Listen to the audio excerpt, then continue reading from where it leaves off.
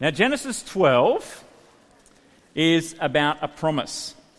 If you look at the first 3 verses, you'll see that there's a 2-word phrase there that's repeated 6 times. It's a phrase that tells us about the main character in the Bible. This phrase reminds us and assures us that there's somebody bigger than us, before us and over us in the world who cares for us. Here we see 6 times God's promise. I will, I will, I will, I will, I will, I will. This is what God will do. And now there's 3 parts to this promise of what God will do. The first part of the promise comes with a command in verse 1. Verse 1 says, "The Lord had said to Abram, 'Go from your country, your people and your father's household to the land I will show you.'" The first part of the promise comes with a command, but a command that has a promise attached to it that God will give Abram land. You can see down in verses 6 and 7 that the land that is promised is the land of Canaan. God promises Abram land. The land of Canaan, not some backwater that nobody else wants. It's not contaminated landfill. It's not flood prone. Other places in the Bible, it's described as the land flowing with milk and honey. It's a rich and prosperous land. It's a land that you would long for it. It's a land to look forward to. You see, from the first time since the man and the woman were evicted from the garden, God is promising his people to have a land of their own, to be in God's place again. The second part of the promise is in verse 2. God says, "I will make you into a great nation, and I will bless you, and I will make your name great."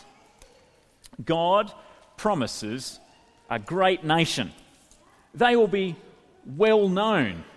God will make their name great. God is going to do for Abram and his family and his nation what the people tried to do in Genesis chapter 11 in building the great tower when they tried to make their name great. Well, God is going to do that for Abram and his people.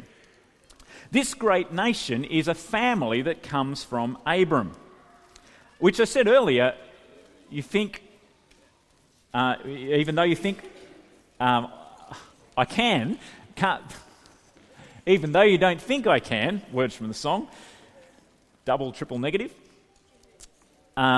because Abram was old. We read at the end of Genesis chapter 11 that he was really old. His wife was really old, that they never had children and never expected to have children. And now God's promising this great big nation. And it's hard to believe that this great big family and nation is going to come from Abram. But when God makes a promise, God will do it. Now, do you ever stumble over the name Abram or Abraham? Which one is it? Are they 2 different characters? Well, Abram is his name in Genesis chapter 12, and Abram means exalted father. Exalted father, or even more literally, weighty father. Okay? He has lots of possessions. He's exalted father, but later on, in response to the promise that God makes to Abram, he changes his name to Abraham, and Abraham means father of many. Father of many. First part of the promise is a promise of land. Second part of the promise is the promise of a nation. Now, the third part of the promise is blessing in verse 3. "I will bless those who bless you, and whoever curses you I will curse, and all peoples on earth will be blessed through you." You know, because of sin and shame in the world, we expect curse. We expect God's judgment. Because of that pattern of sin and shame, we expect curse. But God promises blessing, and not just blessing for Abram, not just blessing for Abram and his family, but blessing that extends to the whole world. God promises blessing for all through Abram. And we saw in the video early on, we've been seeing again and again that blessing comes from living under God's rule. Blessing comes from being God's people in God's place. To have everything good that you need from God. That's like it was back in the garden. Now, wherever we see a promise in the Bible, it's an invitation to faith. Where there's promise, there's an invitation to believe what is promised and then to entrust ourselves to the one who has made that promise. It is faith.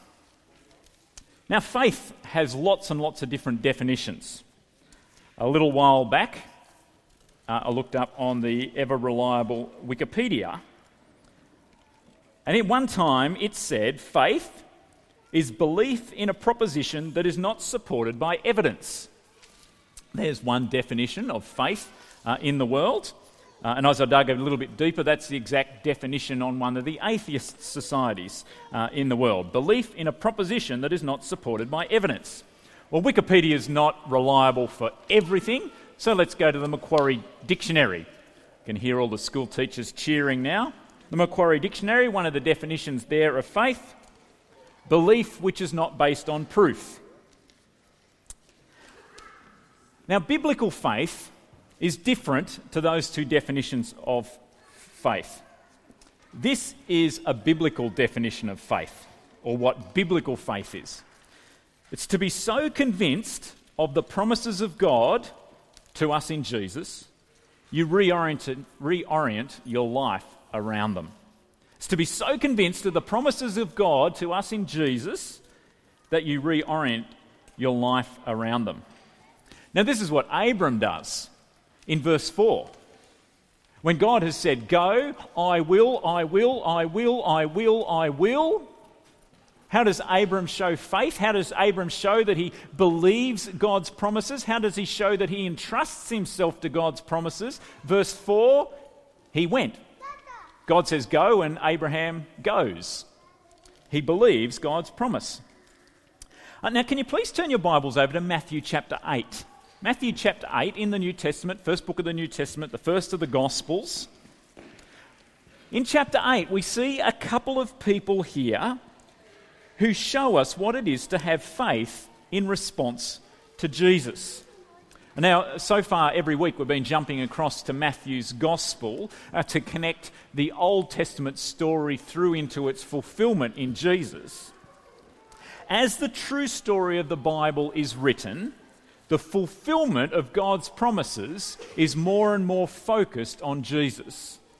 The fulfillment of these promises of land and nation and blessing. You see, as the fulfillment of God's promises is more and more focused in Jesus, it's like we could take Genesis chapter 12, and this is God's promise. I will make Jesus into a great nation, and I will bless Jesus. I will make Jesus' name great, and Jesus will be a blessing. I will bless those who bless Jesus, and whoever curses Jesus I will curse, and all peoples on earth will be blessed through you. You see, Jesus is ultimately the offspring who comes from the woman who will crush the serpent's head. Jesus is the one that we're looking out for who will deal with the problem of sin and shame in the world. Jesus is the fulfillment of all God's promises. Now, as we come to Matthew chapter 8, here we see people responding to Jesus as the one who will bring about these promises. Jesus comes across a man who has leprosy, an awful skin condition, which under the Old Testament laws made you unclean. It caused you to be out of community. It caused you to be cut off from relationships. It caused you to live with this very visible shame, as you could not associate with other people. Yet the man with leprosy, he comes to Jesus believing that Jesus can heal him, believing that Jesus is the one who can change. and Jesus heals him. Then another man comes to Jesus, a Roman centurion, somebody who's very important in society, who has some authority, who has their own servants. And for this centurion, his servant is at home, so sick, whatever's going on with him, he's paralyzed and he cannot walk. The centurion is a Roman. He hasn't descended from the family of Abraham. He is not an Israelite, yet he believes that Jesus is the offspring who will bring about God's promises in the world. He believes that Jesus can heal.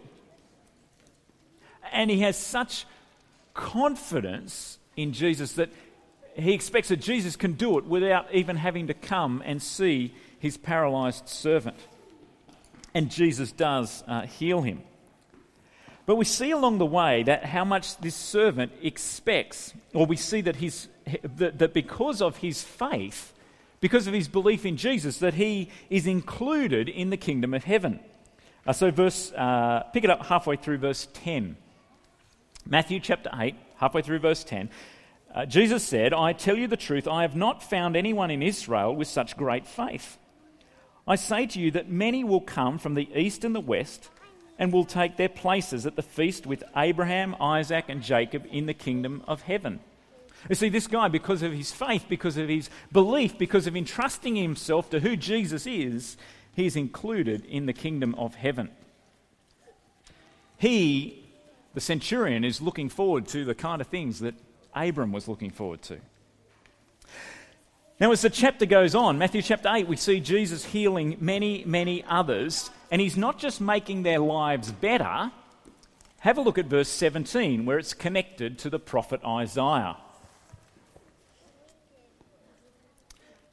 This was to fill what was spoken through the prophet Isaiah. He took up our infirmities and carried our diseases. You see, Isaiah here is not just talking about making life better. He's talking about the infirmity of sin. He's talking about the disease of shame. And that as Jesus comes into the world, he is the one who is bringing an end to those. Jesus is bringing forgiveness from sin. Jesus is bringing covering once for all from our shame. Jesus is inviting us by grace into relationship again with God and with one another. You see, what we're going to keep seeing through this series is that the curse of sin and shame isn't the end of the story. It isn't the end of the story for Adam and Eve in the garden. It isn't the end of the story for Cain and Abel. It isn't the end of the story for Noah and his family. It isn't the end of the story for those who are building the Tower of Babel. It won't be the end of the story for Abraham and all his descendants. The curse of sin and shame isn't the end of the story. It isn't the end of the story in your life. You see, we have in the true story of God, the world, and us, a promise of what God will do in Jesus. And biblical faith is to be so convinced of those promises that you reorient your life around them. That's what we're going to be inviting and encouraging right across this series. Every time we see the promise of God, to be entrusting ourselves to them. Now let's have a look at our three-part promise for today. God's promise of land and nation and blessing, it changes the story of the Bible. It changes the true story of God, the world, and us. From that promise, we can expect, hope, believe, have faith that God will do what he says he will do. And he surely will.